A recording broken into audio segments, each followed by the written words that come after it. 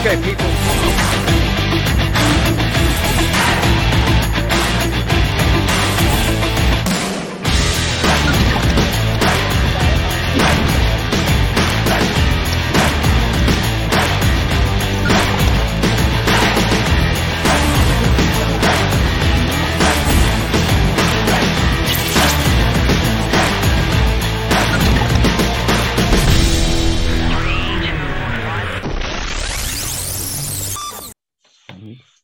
Well, welcome back to Counterspin.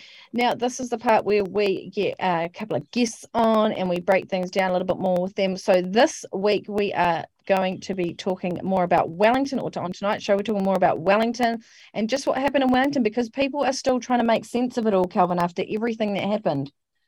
They are. Still a lot of confusion. Of course, the police recently coming out with the LRADs that they used. There's still investigations going on. Still a lot of people who have been arrested or trespassed, trying to sort out their cases. But of course, I just wanted to bring your guys' attention to an article that was written back in 2009, and this is actually an apology for protest arrests 12 years later. And wait till you hear who was involved in it. And the reason why I'm bringing it up is because, is this what's going to happen to all of you who got arrested down in Wellington, the 120 of you? Are you going to be getting an apology in the years to come when it all comes out just exactly what happened? Well, I hope so. So let's look at that article. It is exactly 12 years on. 41 former student protesters who were arrested and subjected to police abuses have received apologies and $150,000 in compensation.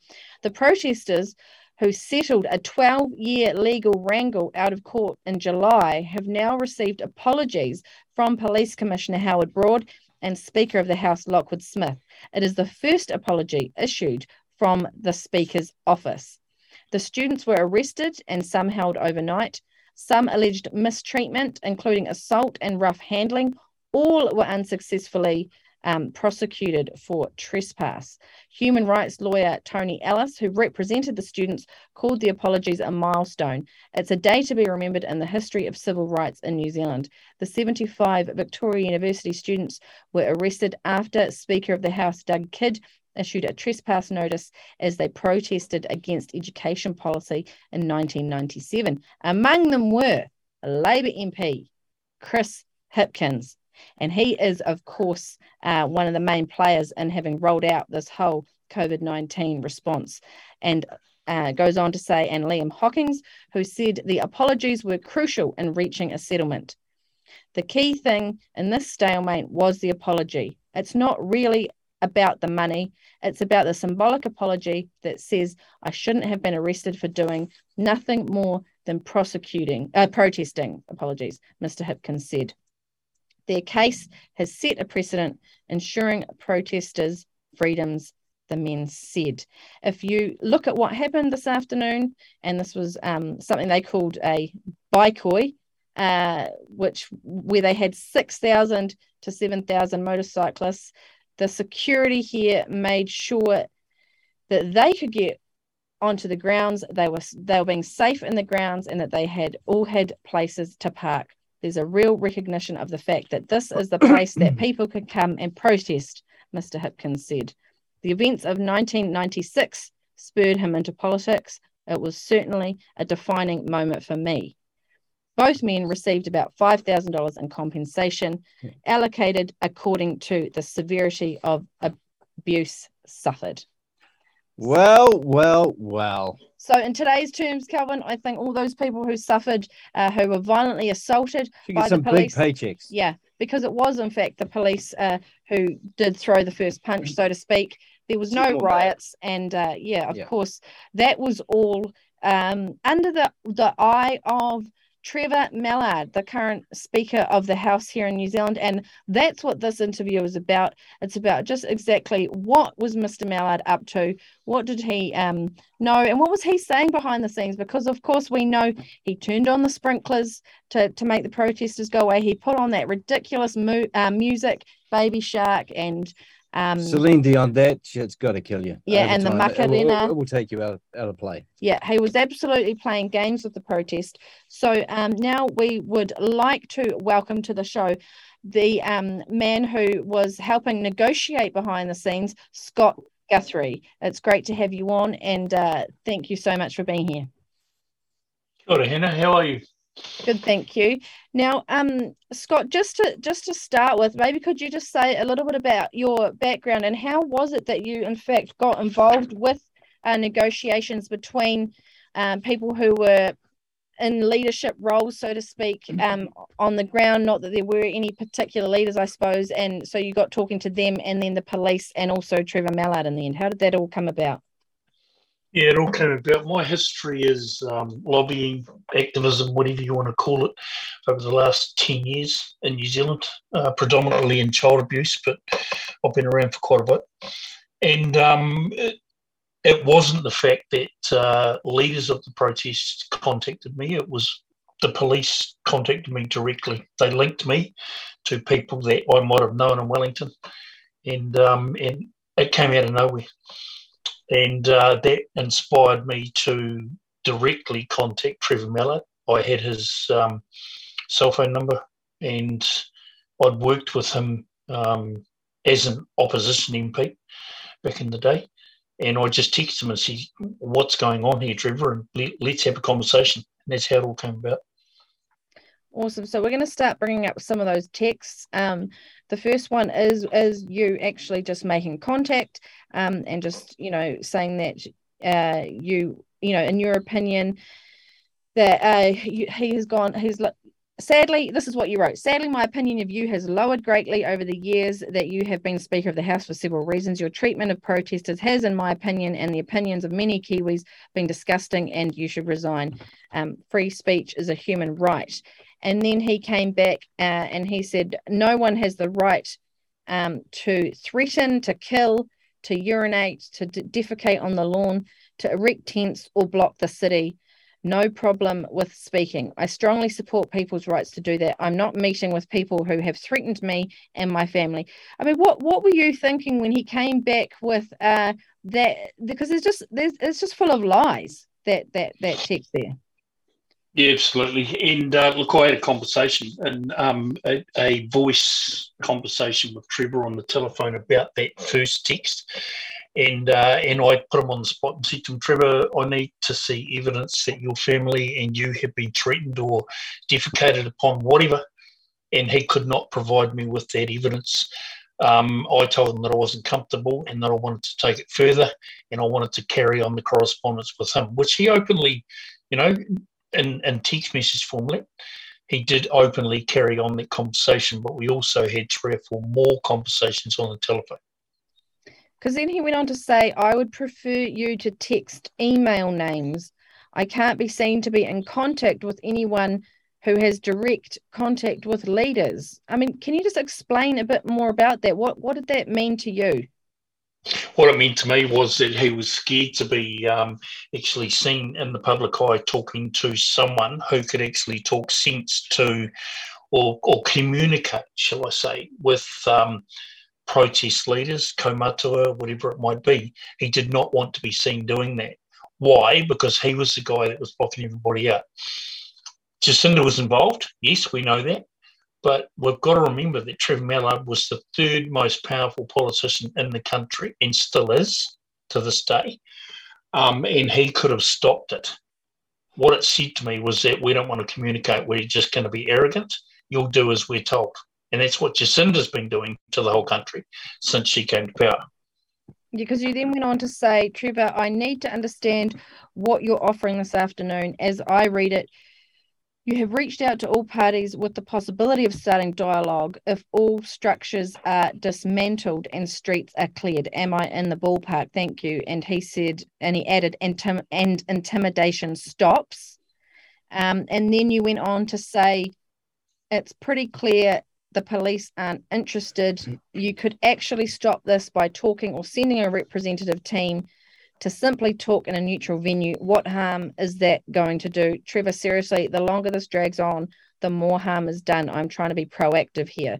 So how are you feeling at this point? Because I mean, you're obviously really trying to get things going, and he just seems completely disinterested. I mean, you did actually carry on to say, seriously, I'm trying to help. It's quite simple. Protesters do not believe that police can change policy, and you and I both know they can't. So why not a non-publicized discussion with police in attendance? It's exactly like right, he Anna. was he was passing. It was like he was trying to throw the ball to the police, then they were throwing it back to him, and you were kind of stuck in the middle, trying to get dialogue with protesters. Totally correct. And that was the problem, was that, Travis threw the ball at me and said, hey, you guys need to talk to the police. I was speaking to the police, and he knew that. And the police told me very clearly so many times that they had no power. They could not do anything. The only person that could change anything was Trevor Mallard. And I went back to them and said, he tells us that you guys call the shot. And they came back to me and said to me quite clearly, Jacinda and Trevor Mallard had told them that the only person or people that could actually create change was them, and they did not want to listen to protesters. The police were frustrated. They were so frustrated it wasn't funny. It was like they were playing tennis. It was pathetic. They actually wanted to organise a meeting, sit down around the table, a negotiated meeting. I formulated that with people, good people like Leighton Baker, Carling Hiriora, people like that were prepared to come to the table, and Mallard just kept shutting us out. The police were so frustrated it wasn't funny. Yeah, because he then came back to you, when you're basically pleading with him to come and meet, and he basically said, we do not meet with people who are terrorising Wellingtonians, and as recently as today threatened to execute my colleagues. Get those streets open and stop intimidation, and a discussion will be considered. Now, I mean, in any group, there's always going to be some people who, are unfavorable or whatever. But from what we were seeing on the ground, 99% of the people were just absolutely middle of the road, average Kiwis, just wanting for the government to hear them. I didn't see any abuse, or I didn't see any terrorizing going on. No, there wasn't terrorising going on, and the terrorising that was going on would have been formulated from Mallard himself. People were aggrieved with what he was doing, but the people on the ground were not doing any terrorising whatsoever.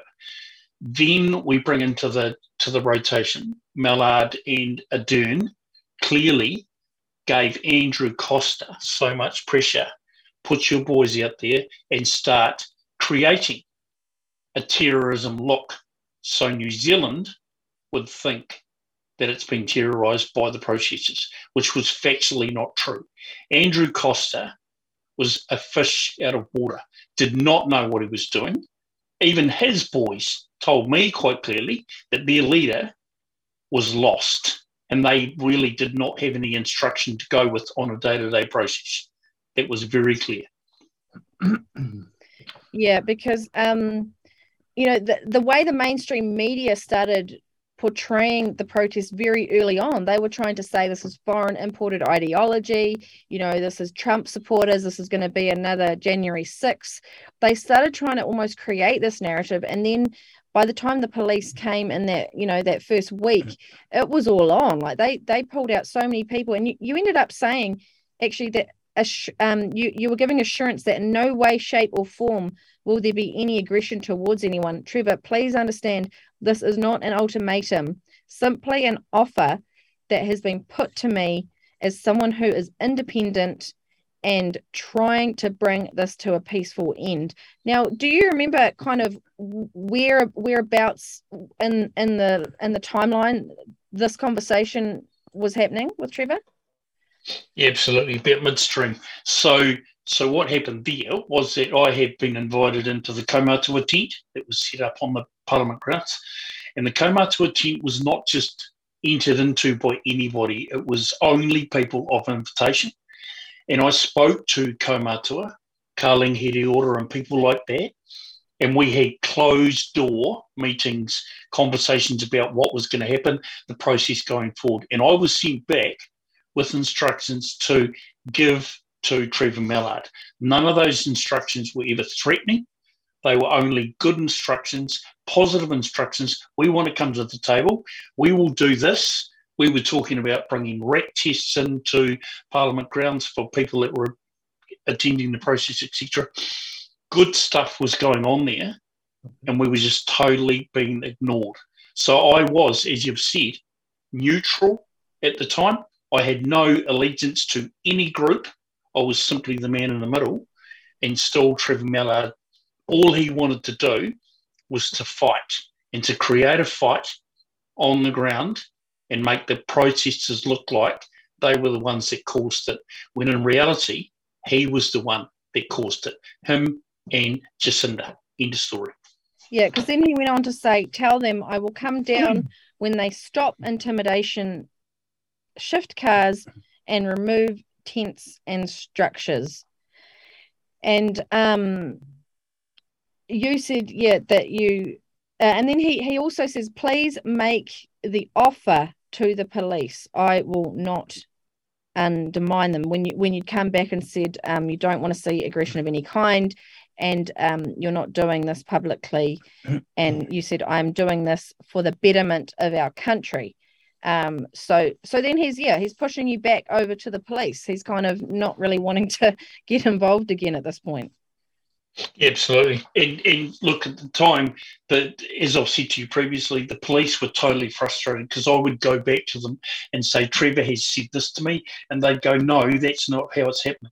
So clearly there was no clear communication between government and the police. The police were frustrated. The communication between government and police was at Andrew Costa's level. Costa let the country down because he was not portraying what his people wanted. When I say his people, I mean the police, what they were prepared to do. Look at the images that we've seen around the countryside of police sitting on the curbside in tears, because they knew what the hell was going on there was totally wrong. Yeah. Now, and this is the one that I found to be the most disturbing. You said it seems clear the leaders are not moving anything or clearing anything. Without being obnoxious, can I suggest that a discussion in a neutral venue would at least start the road to solving issues? Regards. And then he comes back and he says, again, that is a matter for police. You know, we can't meet with Nazis and serious criminals. That's right. I don't even know what to say. This is supposed to be the leader of the House of the New Zealand Parliament. And that's where our Trevor and my relationship started to go pear-shaped, because when he started labelling good, honest people, New Zealand citizens, as Nazis and criminals, that's when it came to an end. Even the police would discuss it when they heard that. Just Trevor was, as I've said to you before, Trevor was looking for a fight, and he was going to get a fight, whether the country liked it or not. He wasn't prepared to listen to anybody. And that's all he wanted to do, was to label people. When I received that text message calling people Nazis and criminals, I actually spoke to him on the telephone, and in no uncertain terms, he just basically said to me, you're all a pack of losers, and all you want is to cause mayhem. And I said, no, Trevor, you're totally wrong. We want to come to the table. You're the one that wants to fight. And he just shut me down. End of story. Yeah, and the interesting thing about that is, as well, is that I mean, this is a little bit off topic, but the New Zealand Parliament was flying the Ukrainian flag, and the Ukrainian flag was also flying above the museum on Anzac Day, and of course those are people that apparently they are the real Nazis there. So and the other thing that I would want to bring up at this point is Mallard. He released a code of conduct for people following bad behaviour in Parliament. Now, that was something that he pushed through, and he released the value statement. This is back in 2020.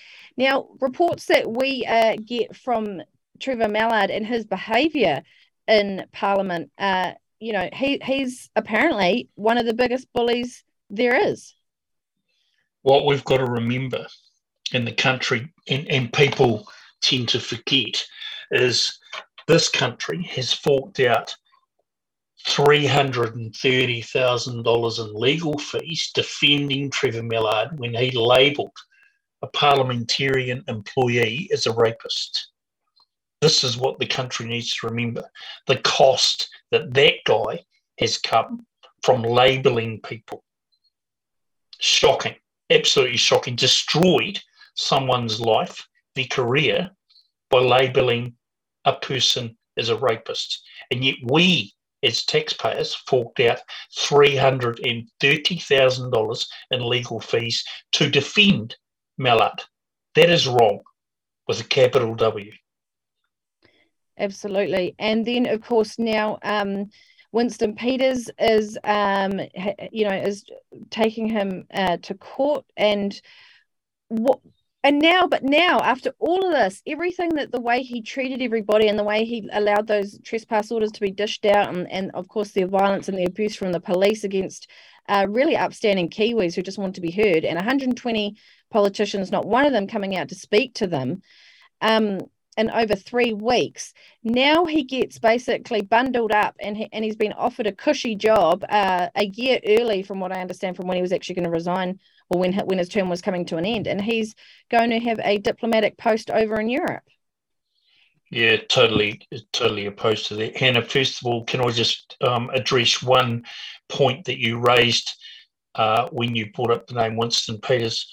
What this country needs to remember, and I've got a lot of respect for Winston is the reason that Trevor Mallard and Jacinda Ardern are in power in this country. And people need to remember that when they go to the polls. That's really important. Now I'll turn to the petition and Trevor Mallard's posting overseas. His posting as a diplomatic person, shall we say, on behalf of New Zealand is totally wrong. That guy, I've mentioned the $330,000 in legal fees, but also what politician in their right mind would spend $582,000 on a slide in the grounds of Parliament for children? We have spent, or he has cost us, over nearly $1 million on stuff that should never have happened. That is wrong, and now we're going to send him overseas, paying him a salary of $350,000 plus a free house, plus a limousine, plus servants. It's like, thanks so much for what you've done to this country. He's done nothing to this country. So the petition that I brought forward may have only got 3,500 signatures, but it still is a very strong message. Jacinda, do not do this.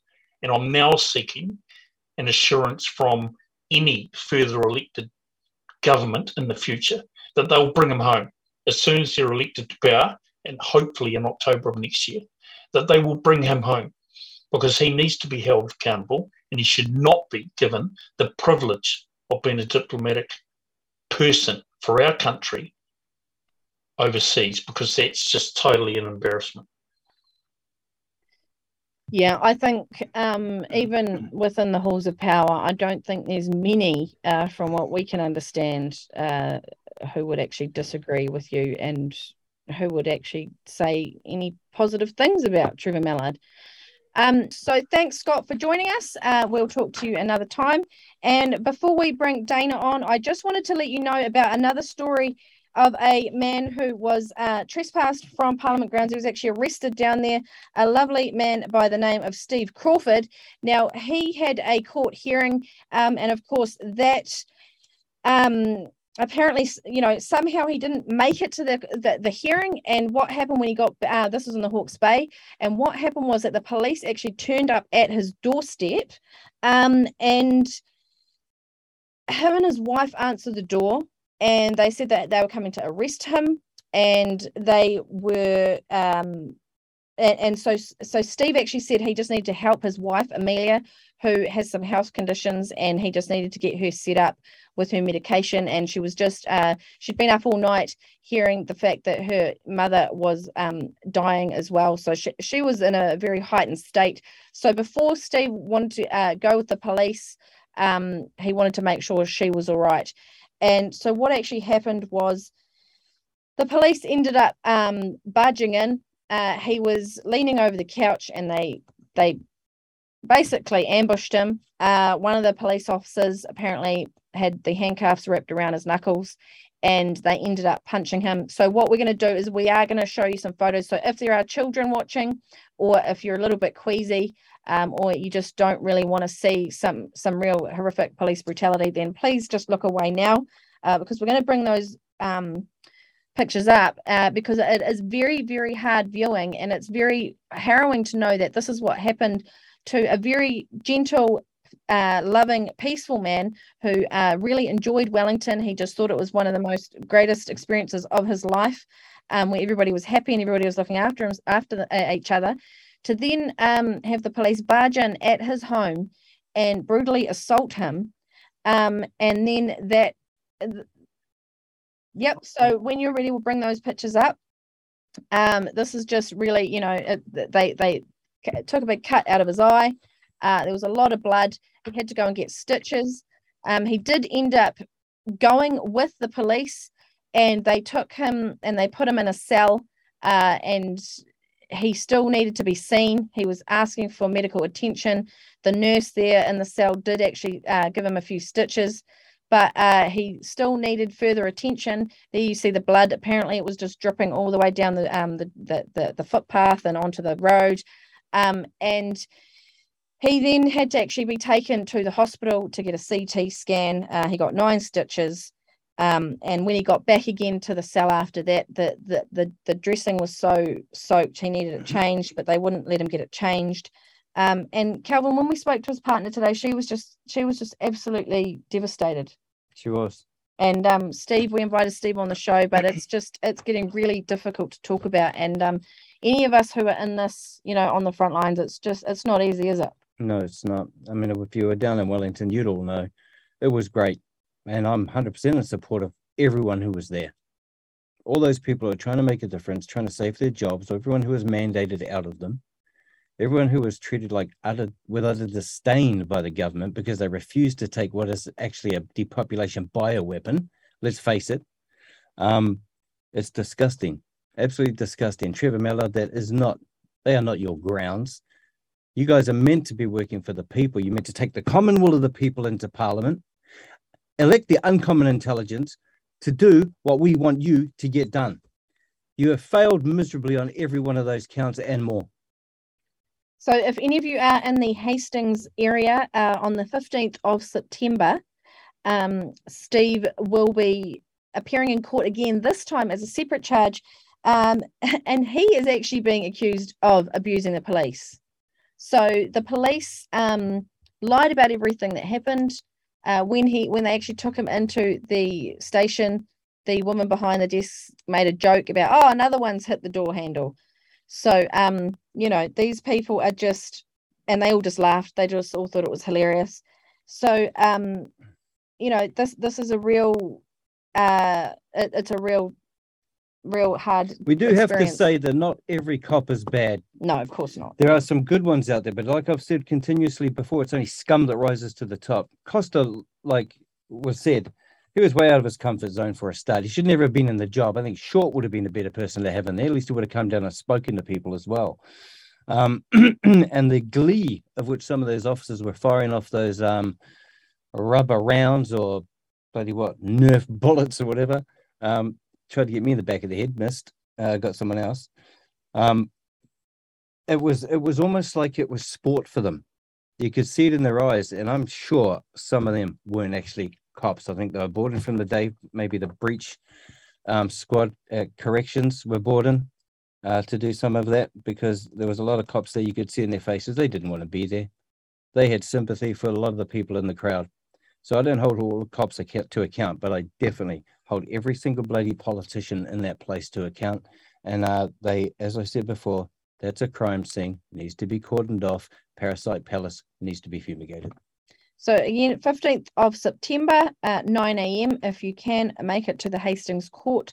We know that Steve and Amelia would be very grateful for your support, because out of the ordinary, Steve has actually opted for a trial by jury. So let's see how that goes. Now, our thoughts and prayers are with you both at this time. So our next guest is, of course, a Counterspin media correspondent. You would have all loved watching her down there, bringing you the live footage from the front line. But what you may not know is that down, in Auckland, in lockdown level 4, Dana, the Hearty Warrior, was actually arrested along with the lovely lawyer, also a Hearty Warrior, Liz Lambert. They were both arrested on the same day for taking a leisurely walk around Aotea Square. So let's just play that tape and then we'll come back, get a bit of a breakdown from Dana about that day and get her comments about Wellington as well and what she saw in terms of the police abuse.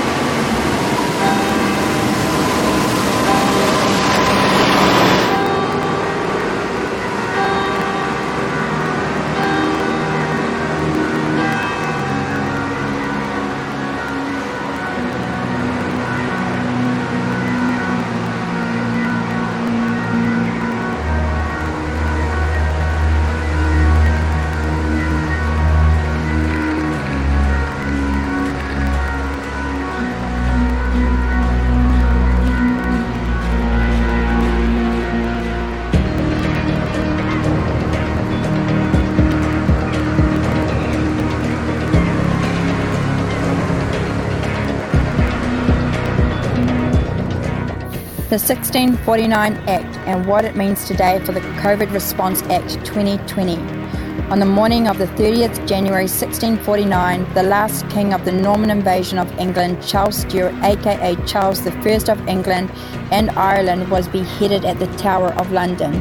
The same afternoon, an Act of Parliament that has never been repealed was passed by the Parliament, prohibiting the proclamation of any person as King of England, Ireland or the Dominions. At that time, the 13 American colonies were part of the dominions of the British Crown. The crime committed by making such a proclamation was treason, the same crime that Charles was convicted of by a jury of his peers. This means that every other king or queen proclaimed after the execution of Charles I was a traitor to the Parliament of England and subsequently to New Zealand. This list of traitors includes King William IV, who issued the flag known as the He Whakaputanga on 28 October 1832, and Queen Victoria, who signed the Treaty of Waitangi via Governor Hobson on the 6th of February 1840.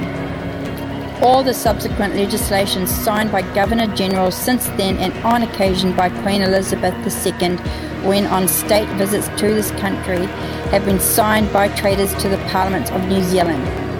The fruit of the poison tree is poison itself. Do not fear, we still have the common law in this country via Section 5 of the Imperial Laws Application Act 1988. The COVID-19 Public Health Response Act 2020 is not, however, part of the common law.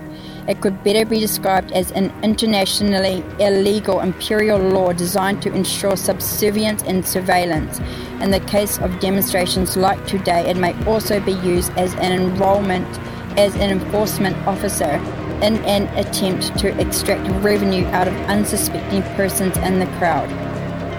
The ticket may be issued by an enforcement officer, for example, a constable who swears an oath to the fraudulent Queen Elizabeth II of England. For exercising this peaceful right of free speech, the cost is set at $4,000. Like any other infringement ticket, you may pay out within 28 days, and that will be a complete defence to the charge. Schedule 3 of the Act. However, you may also defend yourself against the charge. We would suggest that the fact that the Act has been authorised by a fraudulent Governor-General, in this case Dame Patsy Reddy, that the defence of fraud is an excellent starting point. Our Act at Section 4A purports to support a public health response that prevents and limits the risk of the outbreak or spread of the disease, taking into account the infectious nature and potential for asymptomatic, means not ill, transmission of COVID-19. Therefore, a further question needs to be asked of the Ministry of Health as to what is the actual form of transmission, as none has ever been pinpointed as far as we know.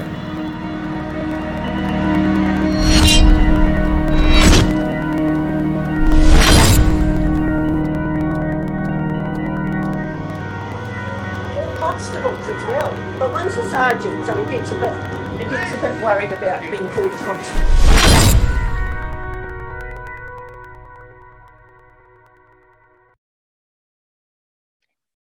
And that, of course, is credit given to our very own Team Zulu for filming and editing that footage.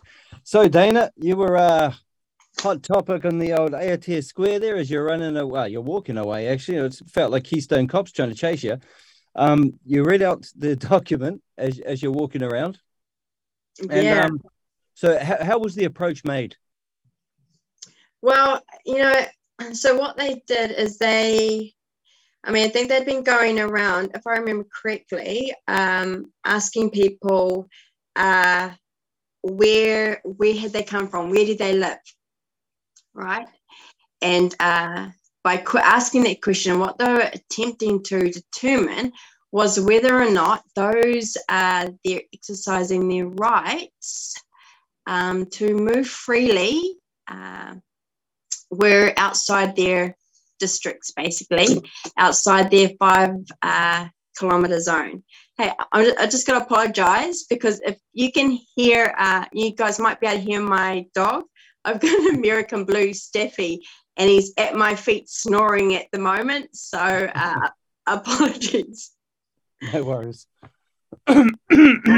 Yeah. And so I just ignored that question because as far as I was concerned, they had no right to be asking me or even approaching me because they were apparently there to enforce COVID restrictions, right, based on the Health Response Act. So that should mean that they should then adhere to that 2-meter distance rule, which they failed to do, as you can see in that video. So I just continued to walk and mind my own business and read. Yeah, because I noticed that when we were there as well, there was a lot of TV cameras. There was other cameras that other people had, which they weren't getting hassled at all, of course. We were there because we were there to film, to see what was going on. Now, if I remember rightly, that was a post that went around Facebook and other platforms advising of a big protest and all that sort of thing. And it turned out to be somewhat of a fizzer. Yeah. And so it was almost like it was orchestrated. There was a hell of a lot of cops in behind the town hall, and there was and they were all prepped and ready to go. And the fact that they were just following people around, trying to give them pieces of paper. And of course, I heard some of them say, "Oh, it's for your education only," but it wasn't really. It was basically a warning. Remember, so they could then snap you next time. Real devious plans. So when you got arrested, like a little crim, they hold you. I mean, did you see how many they surrounded me? I didn't even realize there was that many that had surrounded me until I think it was our director that showed me the footage. That's right. Well, you were too busy reading. Yeah. So that actually surprised me. Clearly, we must have been in an all-time low crime rate at that point in time for there to be that many prepared to surround little old me on a, what was it, Sunday? Now, I remember, as usual, mainstream media spinning it the best way they can, and they come up with that you've been arrested and you are now in forced isolation behind bars. An anti-lockdown protester now forced into isolation behind bars. It's been just 4 days of lockdown, but already 17 people face charges for flouting the rules, and 53 formal warnings have been issued. It had nothing to do with this whole COVID myth. The fact you got arrested because you were somewhere where they believed you shouldn't be. So they take you off. Mainstream media does their normal buzz, and you were out soon after, weren't you? I was. Actually, I think I may have been one of the fastest people to have been released based on these alleged breaches of COVID restrictions. And, that use of language forced into isolation, I think it was managed isolation, if I remember correctly. yeah, that actually blew me away. I thought that was fucking crazy, to be honest. Yeah.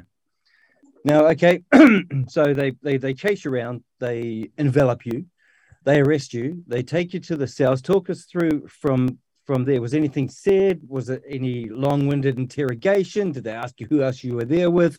You know, other people you may know, anything like that? Or was it just basically come in here, process, see you later? Well, first of all, when they took me around the corner, so they arrested me and they walked me out of sight and around the corner. Then we went around the corner and there's all these cars, paddy wagons. It was just a ridiculous amount of police. So which makes me then reiterate what I said earlier, that we must have been at an all-time low with regards to crime. For there to be that amount of police sitting around the back there hiding.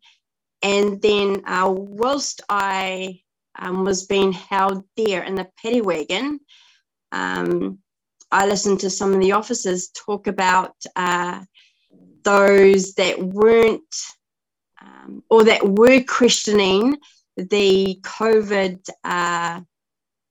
scam pandemic as though they were absolute scum, talking about taking them for a boat ride. Shouldn't even bother arresting them, just chuck them in the boot and, I go dump them somewhere.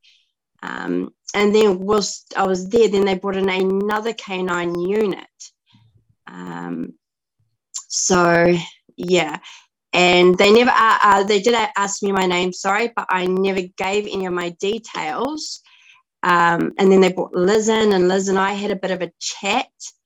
And then we were chauffeured to Mount Eden prison, where we were brought in. And I remember one of the guards coming up to the paddy wagon and just asking outright, which one's Dana? And so they already knew who I was, even though I'd given nothing. And another guy said, that's her right there. And so they pulled me out, and they didn't really ask me anything, to be honest. They just got me out of there as fast as possible. In fact, one of the guards there, the Asian guard, interestingly enough, he was the nicest to me. He said, look, let's just get you out of here as fast as possible. And it was the other guards that were hostile and thought it was all a bit of a joke. So, which just goes to show intelligence and police is a bit of an oxymoron. Should have been questioning it. I mean, cops are all about what they're supposed to do, of course, is if there's a suspicion of a crime taking place, they need to follow the chain of evidence to its ultimate conclusion, and there they should find the perpetrator, instead of looking at someone and trying to build a case to them, which is so often the case in this country anyway. So, okay, let's take it past there. You got arrested, you got let out, fastest isolation period. I mean, it beats MIQ weights. And then you finally, after Wellington, all that, you finally get to court. What happens next? Okay, so, and this, might I add, so they had rescheduled the court date several times, and every time it came up to that court date, I would call and say, hey, is this still scheduled? And they'll say, oh, look, no, it's been rescheduled. And so if I hadn't even checked, I'd be turning up every single time only to be told, sorry, it's not happening today. So, and then it came to, I think, about the 5th or 6th time, maybe more than that, and I just forgot. And so then I get an email from a police officer from the Henderson Police Station notifying me that I've got a warrant out for my arrest. Wow. And so not long after receiving that email, I went in and spoke to the courts. And as you guys know, I then showed up at court last week. Yep. And yeah, that was awesome. And what was the outcome of these graven charges that you were facing? So when I went in, I said that I was going to represent myself. Yep. Because to me, it is a very black and white case. I did not believe that I had committed a crime. So I said I was going to represent myself, walked straight into the courthouse, had a conversation with the sergeant and a couple other lawyers in there. And I just said, hey, look, because I just thought I'd get a bit of advice. I've said I'm going to represent myself. This is what's happening. What are your guys' thoughts? You know, it's pretty simple, right? And so they had a look at it and said, gave me a little bit of advice. And then we proceeded. And the judge said to me, you know, what did you get? What was the warrant for? And I said, because I breached COVID restrictions. And the judge goes, allegedly. You allegedly broke COVID restrictions. Right. I said, correct. Allegedly, I breached COVID restrictions. And then he questioned the sergeant a bit with regards to that. And then he came back to me and he said, you know, what were you doing? And so I proceeded to tell him that I was exercising my rights at Aotea Square in Auckland, and that I also had footage of it because the police were saying they had no evidence of anything. And I said, well, I mean, I've got footage. I can show you that I committed no crime. I didn't even breach the COVID restrictions because I wasn't conversing with anyone. So, you know, I was technically speaking adhering to all that rubbish. So, so he just said, well, you know, waive the warrant of arrest, waive that. And then he went into more depth with me with regards to what happened that day. And he said, now what do you do? What's this media? Now, mention of media. Now, I'd had my press pass on me that day, and I had tucked it in my top. I didn't pull it out because some people said, why didn't you pull your press pass out? And I purposely didn't because I thought I would just move as me. And so then I talked to him about that and went into depth with him with regards to counterspin media. And he said, what's counterspin media? And I said, well, we are a media platform that launched last year, and we are facts and evidence based. And he goes, I'm all about the facts and evidence. And so we discussed that. Now, also, while this was happening, you've got to remember in the courtroom, there are others. So there are people sitting in the, and I forget what you call the area with the seating, the waiting wing, who are also listening to this conversation. So I'm talking to him about counterspin media and, you know, what it is we do. And he found that most fascinating. And so I thought that was really cool that I was able to discuss that with him. And anyway, they then, because I was pleading not guilty to those charges, because, as I said, I don't believe I committed a crime, he then had a conversation with the sergeant. And the sergeant said, because I was pleading not guilty, that it needed to go back to Auckland, to the Auckland District Court. And the judge overrode that. And he said, brilliant. He basically said to the sergeant, well, you can blame me, but I'm wiping it. And so he dismissed all charges. That's good. That's actually a very good outcome. Because let's face it, the whole thing's rubbish. The whole thing's a scam. We know it. You know it. They know it. Absolutely. They're just trying to please their masters, get a few more bucks in their back pocket while they're devastating the country. That's why they're going after everyone. United Nations 2030 agenda, you name it, chemtrails, 1080 poison, fluoridization in the water. We are toast if we don't stop all of this and start rolling it back. I'm actually ready for a Wellington 2.0 myself. But this time we don't leave until the government's gone. Every single one of them. Put people in there who will actually do what we want. Well, I mean, you all know how I feel with regards to all this. I believe the entire government structure needs to go. At no point in time has that structure served we the people. And in fact, it progressively gets worse and worse, and hence we are in the state, our country's in the state that it's in 2022.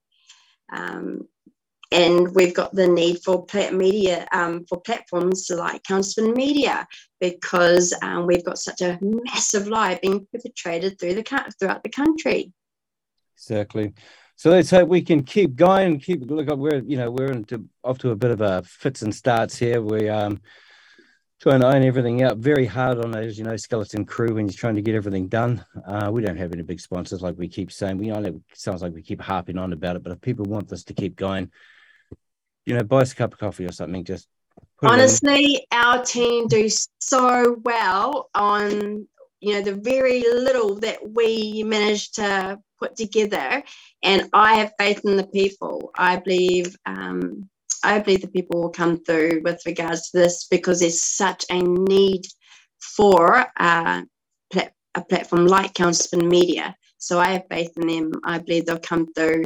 I believe we will keep going, and we will not only keep going, but Councilman Media will continue to evolve, and it'll squash mainstream media. Yep, exactly. And let's face it, we're all facts and evidence, and we're still waiting. We are still waiting. The challenges have been put out there to Pink-haired Lady, Baker and Handy and that other clown to just bring the evidence. Show us the 2 years of devastation to this country, its people, the business, that people have lost, the houses, the families ripped apart. You show us it was all worth it. You show us what it was predicated on. And I guarantee it's a lie, because now they're starting to do the message adjustment. They're starting to recalculate how they look at things, although they were so sure that what they were doing last time was right. Thousands and thousands of cases, and people are in hospital. Yet they didn't tell you how many of those people in hospital were there for elective surgeries, were there because they broke their leg, or they got too pissed at a party and fell over. You know what I mean? And we've had 96 people in the country die. Okay, but what of? Car accidents, you know what I mean? Heart disease, what is it? Honestly, you have really got to question where the heck people's critical thinking is at, because we are seeing our community pages full of sudden deaths. We are seeing in local notice boards full of sudden deaths. We have got here, we've had at the local marae here, we have had tangi rolling in one after another. And no one's connected the dots. And no one's connecting the dots. Well, we say that, but are they, or are they actually putting it together? But no one really just wants to look at it, because looking at it means that they have to admit that they've gone and fucked themselves, and quite possibly those that have pushed it throughout their family screwed their entire family and loved ones. It's devastating. I'm sure some of our viewers and you and those watching, I'm sure you guys have all noticed the increase within our local marae with regards to tangi, with regards to the burials we're seeing at Turupa. There has been a massive increase. We're at a tangi a couple months ago in Auckland, and it's the first time I've ever seen it. We actually lost the te papaku, the body. We weren't moving it, but we lost the procession and ended up at the wrong urupa, the wrong cemetery. And whilst we were going around looking, there was just tangi after tangi after tangi after tangi. And interestingly enough, a lot of them were quite young. And then when we did finally find the correct cemetery, there were, again, tangi after tangi after tangi. And I've never, ever seen anything like that. Yeah, like I said, that's physical evidence. There's a see, because they can massage the figures whichever way they like. They can call it cases of whatever they want to strike. It doesn't matter. We know that's a scam. What they can't hide is the excess mortality rate that this country's finding. Because any particular year, you expect certain people to die because they're elderly. You expect the flu to take people out, whatever. But when you have a marked increase and a major departure from the normal statistics from the mortality rate, you know there's something wrong, because the only introduction in that time period was the jab. The jab is killing people. And it's about time someone in the police actually started arresting people. It is murder. And every day you delay and every death that happens from here on in is on your hands. So I suggest you get out your little training booklets and you look under crimes, real crimes, not this breach of COVID rules or someone jaywalks or something.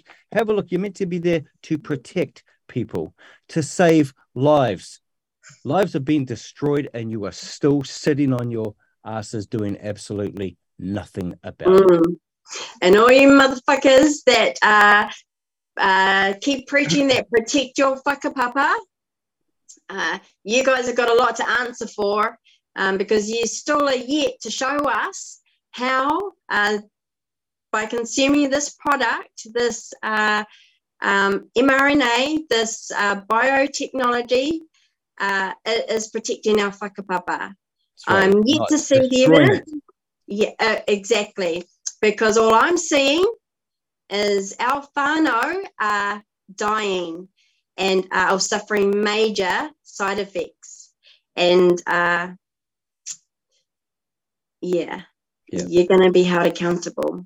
Yep. Well, let's hope someone is, and we'll keep pushing for it. We'll keep exposing things, and we'll keep the dots getting connected. And hopefully, when the jigsaw's put together, they'll see the full picture. Something will be done. So, thanks very much, Dana. You're a gem. You're most welcome. You got off scot-free, as it were. And we will go out now. We'll go out now on Casey Hodgson's song. Actually, I think people will enjoy that. Stick around to listen to that, and we will see you again, hopefully, on the night team. Poor Maria. Later.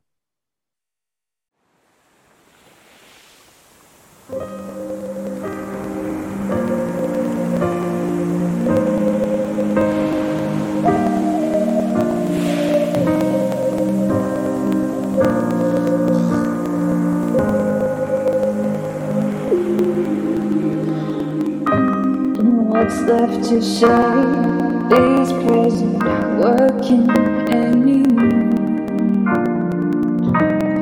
Everyone shut down in flames. What's left to do with these broken pieces on the floor? I'm losing my voice, calling you. 'Cause I've been shaken, I've been bending backwards to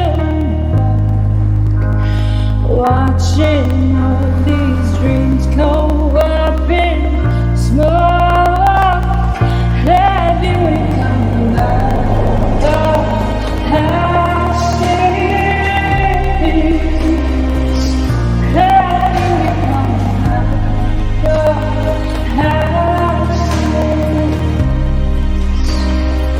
and when I pray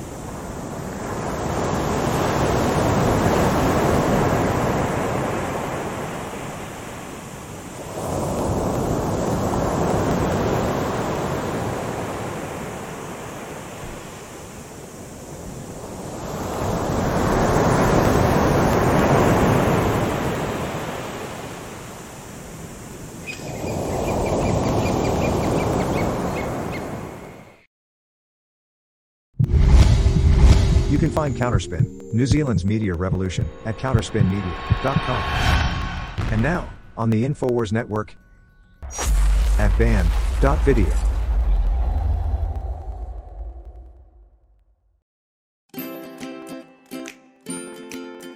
Mama, I have an ouchie. It's okay, Mama will fix it.